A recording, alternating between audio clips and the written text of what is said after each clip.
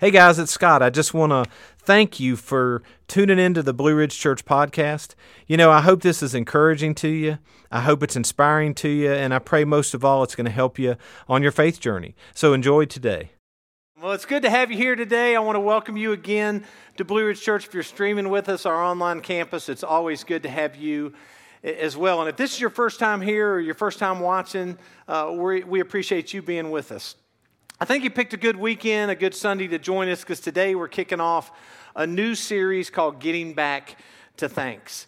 We're in the Thanksgiving season. In a couple of weeks, we're going to be celebrating Thanksgiving, and really it's a time when we should reflect on the blessings and what we're thankful for in life. But let's be honest, a lot of times we forget to count our blessings, right? A lot of times we're not thankful as much as we should be. We kind of forget to reflect on everything that's good in our lives. And I think a lot of times it's because we're looking around, we're seeing what other people are doing, what other people have, and it keeps us from being thankful. So what I want to do over the next couple of weeks is I want to look at what are the things in our life that keep us from being thankful, right? That keep us from getting back to thanks. And today I'm going to cover the hardest one, so the rest of the series will be really easy on us. But I think one of the greatest things in our culture today that keeps us from being thankful is comparison.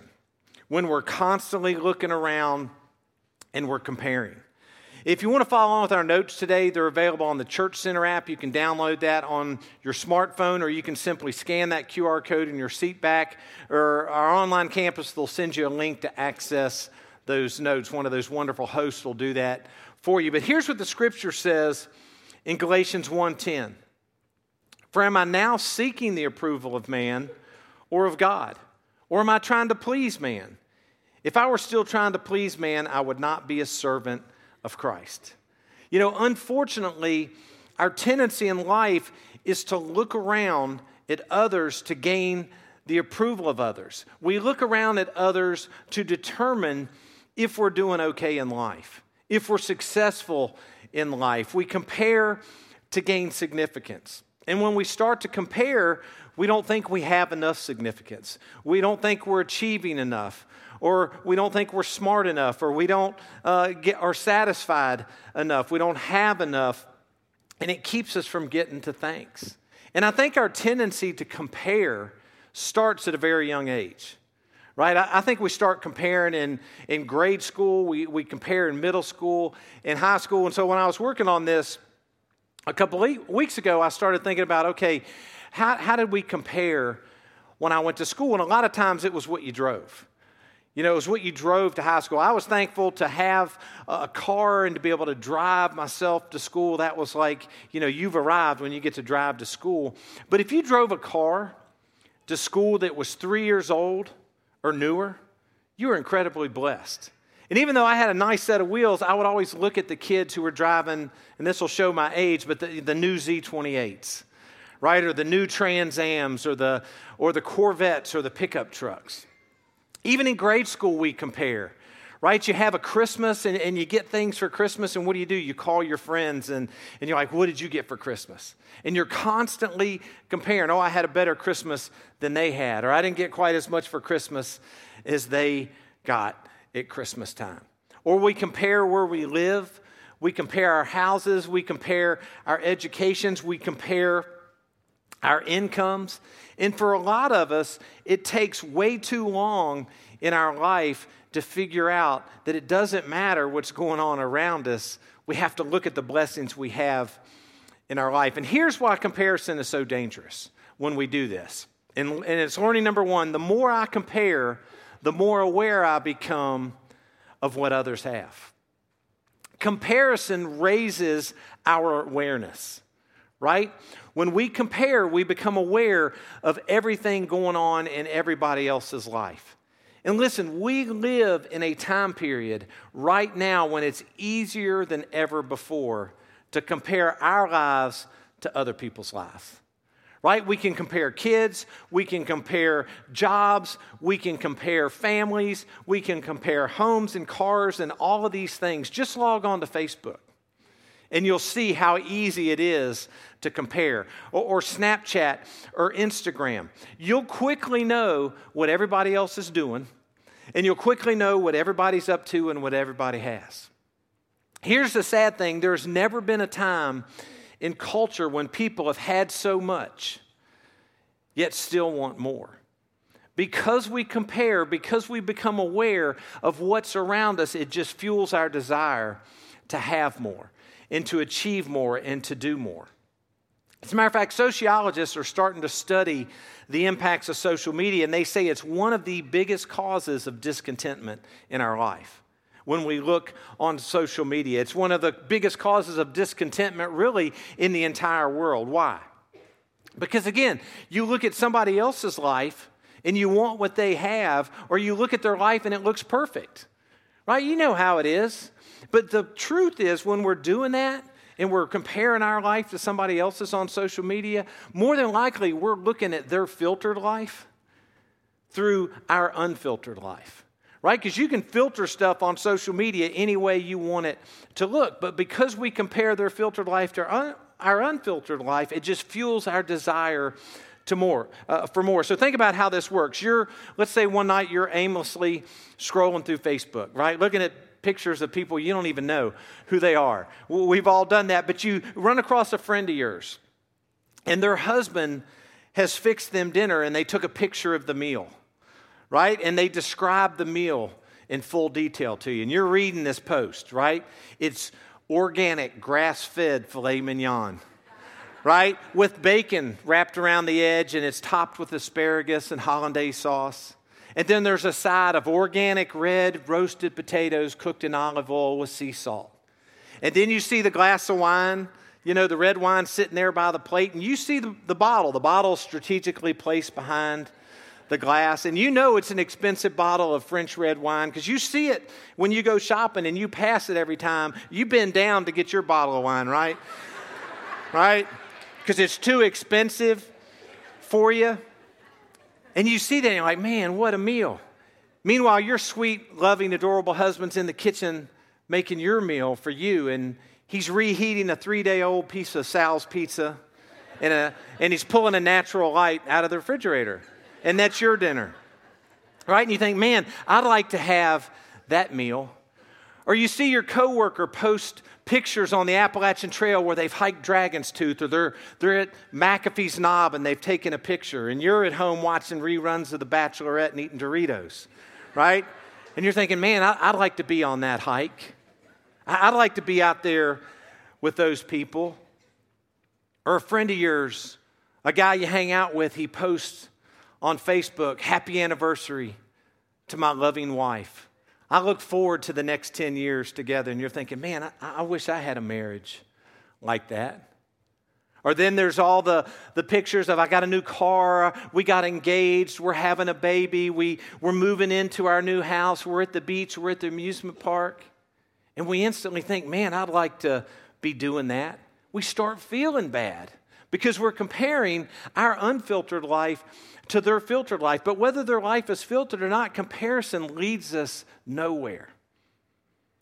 And the truth is, when we compare, it drives us to want and desire what other people have instead of seeing the blessings that we already have in our life. And listen, just be warned, technology has turned us into a culture of complete comparison. So why do we do it? You think it'd be easy just to stop comparing? Why do we do it? Here's why we do it. Learning number 2, we compare to gauge how well we're doing in life. We set this fictitious standard based on looking at what everybody else has and what everybody else is doing, and that's the standard that we have to get to. So we compare to see how well we're doing in life. And it shouldn't be like this, but if we're honest with ourselves, we all do this to some extent. We look around at others to determine if we're doing okay in life. And we do it to feel better about ourselves, right? That we're on track, that we're successful, that we're achieving, that we're accomplishing, or whatever. And then, once we have kids, what do? We start comparing our kids, right? We compare our kids to our friends' kids, or we compare our kids to our neighbors' kids. And we start to see our neighbors' kids are reading up a grade level. or they're playing travel sports, right? Or they made first trumpet in the band. And so what do? We start pushing our kids harder and harder to keep up with those other kids. And it's not even about our kids. It's about us as parents. We think that people are going to look at us and judge us as parents based on how well our kids perform. And we want to make sure that we're doing okay. So we get our kids to try to compete on the same level as those other kids. Here's another problem. When we compare, we either feel really good or we feel really bad. Again, there's no good that comes out of comparison. If we're doing better than somebody else, or we've been promoted more times at work, or we're more successful than somebody around us, then we start to feel prideful. We start to feel superior to other people. Or if we have set that standard and we realize we're not doing as well as everybody else, then we start to feel bad, right? We start to get maybe fearful or anxious or even depressed. But the real problem is us. It's not that other people have more or do more or achieve more or more successful or got promoted more times. The real problem's with us. We don't like to look in that mirror and realize that we may not hit that standard that we've come up with. We may not be as successful as the other people at work. And our kids may not be as athletic as our neighbors' kids. We may not have as much money as our parents or this other family that we're looking at, because we've set this standard based on comparison. And when we don't measure up to it, we don't like to admit that. We want to know, hey, I'm doing okay in life. So in a nutshell, here's the problem with comparison. Learning number 3, if we're constantly comparing, we will never have peace. We will never have peace in our life. And what we're going to discover today is this problem is nothing new. It's not like it just happened in the past 20 years. This has been going on for thousands of years. You remember talking about King Solomon last week, and I told you how he wrote the book of Proverbs, and he also wrote a book called Ecclesiastes. And a lot of people think Solomon was one of the wisest people to ever walk the earth, but he talks about this very issue. And listen, if you're a skeptic of God, skeptic of religion, you don't know where you stand on that faith journey, read the book of Ecclesiastes, because it's before Jesus' time. All right, there's no prophecy in the book of Ecclesiastes. It's just practical things. And you'll read this book, even if you have no desire to follow God at all, you'll read this book and you'll be like, wow, I've seen this in my life. I've seen this play out. This is completely accurate. But listen to what Solomon says in Ecclesiastes 4:4. He says, then I observed that most people are motivated to success. Why? Because they envy their neighbors. But this too is meaningless, like chasing the wind. He's saying, look, I've looked around, I've seen people, I've observed people, and I've noticed that all of their work and all of their effort is driven because of what's going on in the people's lives around them.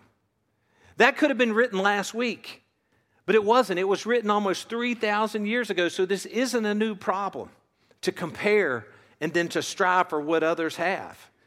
So Solomon, he looked around and he said that everyone was determining how they were doing based on what everyone else had and where everyone else was in life. And he says that's like chasing the wind. Comparison, in other words, is like chasing the wind. We can't catch the wind, and it's meaningless. But if that's our pursuit, to compare and then try to achieve what other people have done, there's not going to ever be a finish line. And you will never have peace in your life. Listen to what else he said. The next couple verses, chapter 4, verses 5 and 6. Fools fold their idle hands, leading them to ruin. And yet, better to have one handful with quietness than two handfuls with hard work and chasing the wind. Now, what's he saying here? The implication is it's better to always live life with one hand open and to only hold on to what you can hold on to with the other hand than having two hands holding on to everything you can get and everything you want and everything you want to achieve. In other words, what he's saying is we got to learn to be content. And the pathway to contentment is to stop looking around and to stop comparing, right? Because comparison does what? It makes us aware of what's going on around us. If we grab everything we can get with both hands, there's always going to be something else we want to grab and get, right? And we don't have one hand open for whatever God wants to do or whatever God wants to give us or however God wants to bless us in our lives. And then Solomon gives us another great word picture. The next two verses 7 and 8 of Ecclesiastes 4. He says this, I observed yet another example of something meaningless under the sun. This is the case of a man who is all alone, without a child or a brother, yet who works hard to gain as much wealth as he can. But then he asks himself, who am I working for? Why am I giving up so much pleasure now? It's all so meaningless and depressing. In other words, I'm working so hard for what? Right? Who's benefiting? I've got no one to leave all my hard work to. And listen, if that's you, if you're watching or if you're here and you're working so hard, you know, you're striving every day, you're accumulating, you have no one to give it to or leave it to, and it's just an endless cycle, I'm going to challenge you today. I'm going to push you out of your comfort zone. If that's you in that verse, adopt me. All right, that's the answer. Now you've got somebody to leave it to, somebody will enjoy it for you. Okay, sorry. But this guy Solomon's referring to, he's asking himself, why in the world am I doing this? Why am I living like this? Why am I constantly looking around, comparing, setting the standard, and then working so hard to achieve it, but I'm depriving myself of any enjoyment? Why can't I just stop and enjoy what I have? Why can't I just enjoy the blessings that are already in my life? I've worked so hard, yet I'm not happy because I'm not enjoying it. And he's asking himself, what is it that's driving me? And Solomon's saying it's comparison. You see what your neighbors have, and that's driving you to some form of success because you're always comparing yourself to them. As long as we live life with both hands closed, grabbing everything we can, comparing, and this is what I got to have now because I've been looking at what my neighbors have or what my coworkers are doing. As long as we do that, it doesn't matter how smart we are. It doesn't matter how athletic we are. It doesn't matter how talented our kids are. It doesn't matter how much money we make or where we live or what we achieve. It's meaningless. And it's never going to bring us peace in our life, and we're never going to have any joy in our life. And we're never going to be thankful for the things that we already have. Because we can't have peace by constantly comparing and then desiring and striving for what everybody else has. So I think a big question, an uncomfortable question, but a big question we need to ask is, who are we looking to or what are we looking to determine that we're doing okay in life? That we're okay in life. And why are we thinking that looking at other people and what they have and what they've achieved and what their kids are doing, if we can get to that level, why do we think that's going to bring us more peace? So this is just about internal reflection, just, all of us being honest with ourselves. Am I the one that's comparing? Am I stuck in this endless cycle of comparison to get significance, to gain significance, to see where I'm at in life? And so what I want to do is I want to look at just a couple of little indicators that we're trapped by comparison. And again, this isn't to make me feel bad or you feel bad. This is just so we can become aware of it and we can change the course so that we can find peace and get back to thanks in our life. And I think a great indication that we're stuck in comparison is that we're always trying to keep up with other people. They used to call it keeping up with the Joneses. I guess they still do that, but we're constantly trying to keep up with where other people are at. And we know where other people are at. Why? Because we're always comparing. And here's how it works. Let's say you live in an apartment and you've been in that apartment for 3 years and you're happy with your apartment. You're content in your apartment. But your friend invites you over to dinner, and they've just moved into a brand new apartment complex, right? And you pull into the parking lot and you notice, wow, they got a pool, right? And you drive by the clubhouse and it's like, wow, they got a workout facility in there and a coffee bar and a business center with free internet. And you walk into your friend's apartment and everything's brand new. Every bedroom has its own bathroom. It has its own toilet, its own shower, and own sink. And you look at the cabinets, and they're upgraded cabinets, and the countertops are granite. All of a sudden, you're ready to move. Right? Your poor little apartment didn't do anything. Your little apartment didn't say anything to offend you. You're just ready to move because you compared and you became aware of what your friend has that you don't have, and now you're no longer satisfied with what you have in your life. Listen, this is all of us. We do this. Another indicator that we're kind of trapped by comparison is we say, I want this, or I need this, or I want that, way more than we give thanks for what we already have. Right? I'm thankful I have this. I'm blessed that I've got that. We don't say that as much as all the things that we're striving for. And this one's kind of hard to admit, but another indicator we're stuck deep in comparison is we secretly enjoy when those people we compare ourselves to fail. Right? The person that's skinnier than we are, or prettier than we are, or more athletic than we are, or richer than we are, or more successful than we are. When they fail, we kind of enjoy that.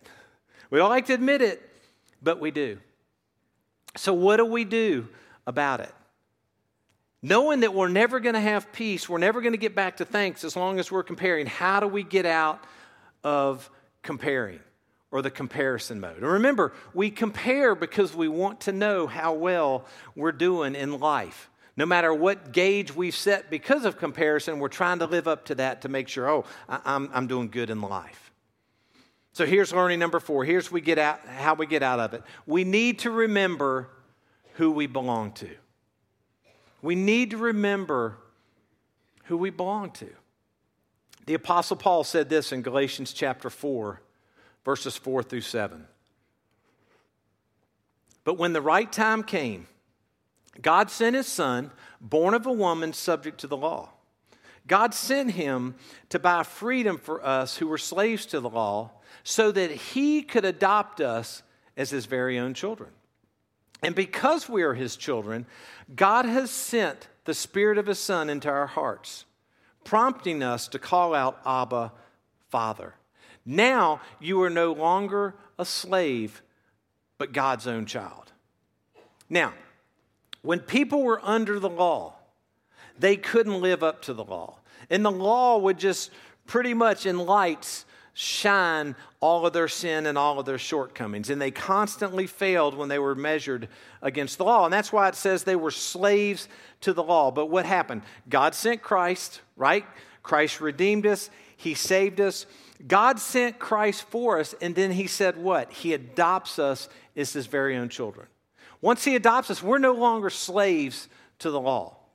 Now that word adoption is critical. And I'm going to take you back, those of you that were here, those of you that were watching this summer, to a talk that Matt did.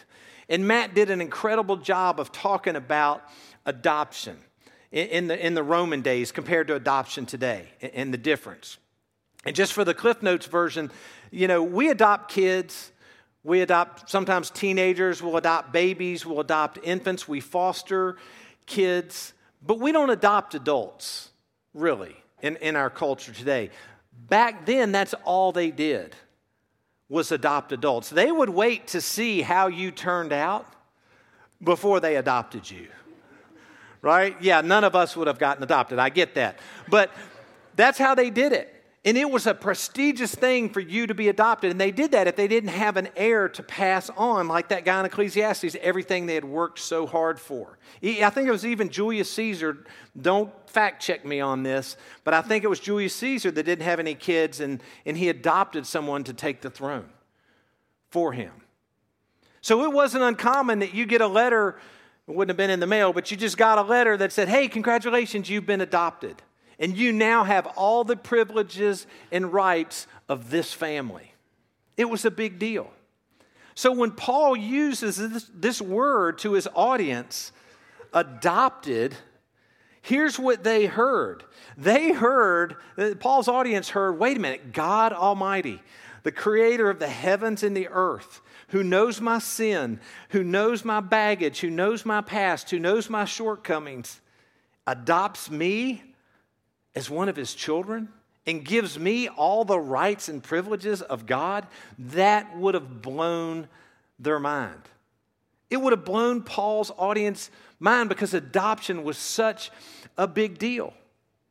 And that would have been the highest, and it still is, the highest value and the highest worth anybody can ever receive, being a child of God. That means we have all the rights and privileges through Christ of God Almighty.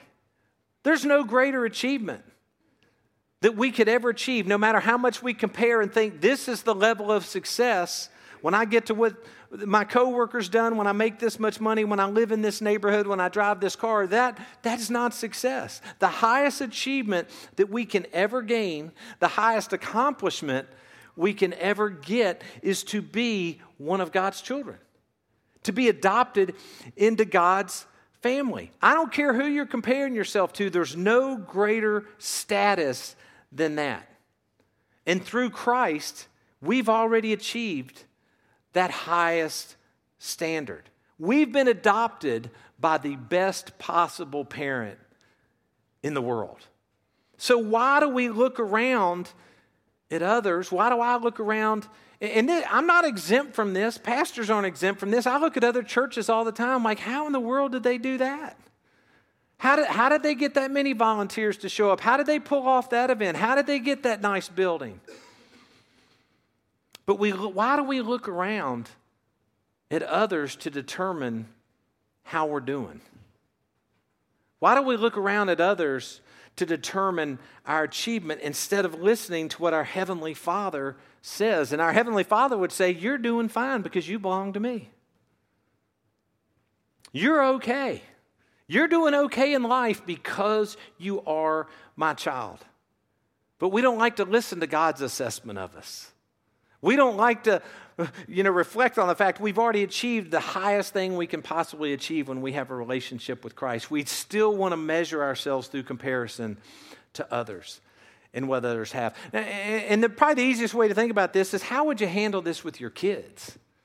Think about it. If your kids come home one day and they're feeling unworthy, they're feeling insecure because they've been comparing themselves to some TikTok star or, YouTube influencer or the people they go to school with, the people they play sports with or do drama with. They've been comparing themselves and they feel undervalued, they feel insecure, they feel unworthy because they're not at the standard that they've set in their minds that those other people are at. What would you say to your kids? Yeah, you're right. You're not as smart as Tiffany is. Right? Yeah, you should be able to hit the ball farther than Tommy hits it. No, you'd never say that. You know what you'd say to your kid? Oh, if you could just see yourself the way that I see you as your parent. I'm proud of you. I love you. You're okay. We're a happy family. You're doing great in life. That's how we'd handle it with our kid, yet we don't listen to God's assessment of how we're doing. Instead, we look to everybody else to determine how we're doing. And I'm telling you, comparison is the biggest thing that keeps us from getting back to thanks. Because when we compare, we never have peace. But if we'll look to God and listen to His assessment of us, if we stop comparing, then we'll have peace. We'll have gratitude. We'll have thanksgiving in our lives, whether we win or lose. When we listen to God's assessment of us, we're going to have peace, whether we make the team or we don't make the team. When we listen to God's assessment of us, we're going to have peace, whether we get promoted or we don't get promoted, whether we live in this house or we live in that house. When we look to God and listen to His assessment of us, we're going to be able to celebrate when our friends get promoted and our friends get a new car and our friends moved into a nicer house. Because we're going to be counting the blessings that we already have. And we're not going to compare ourselves to anyone else. God doesn't compare us to anyone else and say, well, I'm going to determine if I'm going to adopt you based on how you're doing compared to how these other people are doing. No. God says when we have Christ, he adopts us into his own family. And he gives us all his rights and privileges. He says we're doing okay because we belong to him. Peace and a thankful heart are found not through comparison, but they're found in remembering we belong to a God who created us, who loves us, and who adopted us into his very own family. Let's pray together. God, help us to be thankful this season. And not just this season, God, but for the rest of our lives. Lord, forgive us when we do forget the many blessings that you've bestowed upon us, that you've given us. Lord, help us to get out of this constant cycle of comparing, especially in an age when it's easier than ever to compare. Lord, help us to remember you don't compare us to anybody, and we don't need to compare to others to determine how well we're doing in life. When we have you, we're on track. When we have you, Jesus, we're doing okay. And we've already achieved the highest accomplishment we could ever achieve this side of eternity. Lord, thank you for this church. Thank you for the churches in our community, the churches all throughout the world. Lord, help us to be bold in telling others about you and how you truly do change lives and how you do meet us wherever we're at in life, no matter what we got going on, no matter what we've done, what we're doing, that you love us unconditionally and you simply want us to be a part of your family. Lord, we love you and we praise you. In Jesus' name, amen. All right, real quick, before we finish up, just a couple of things. If you are doing one of those Samaritan Purse Christmas shoe boxes, those are due next Sunday.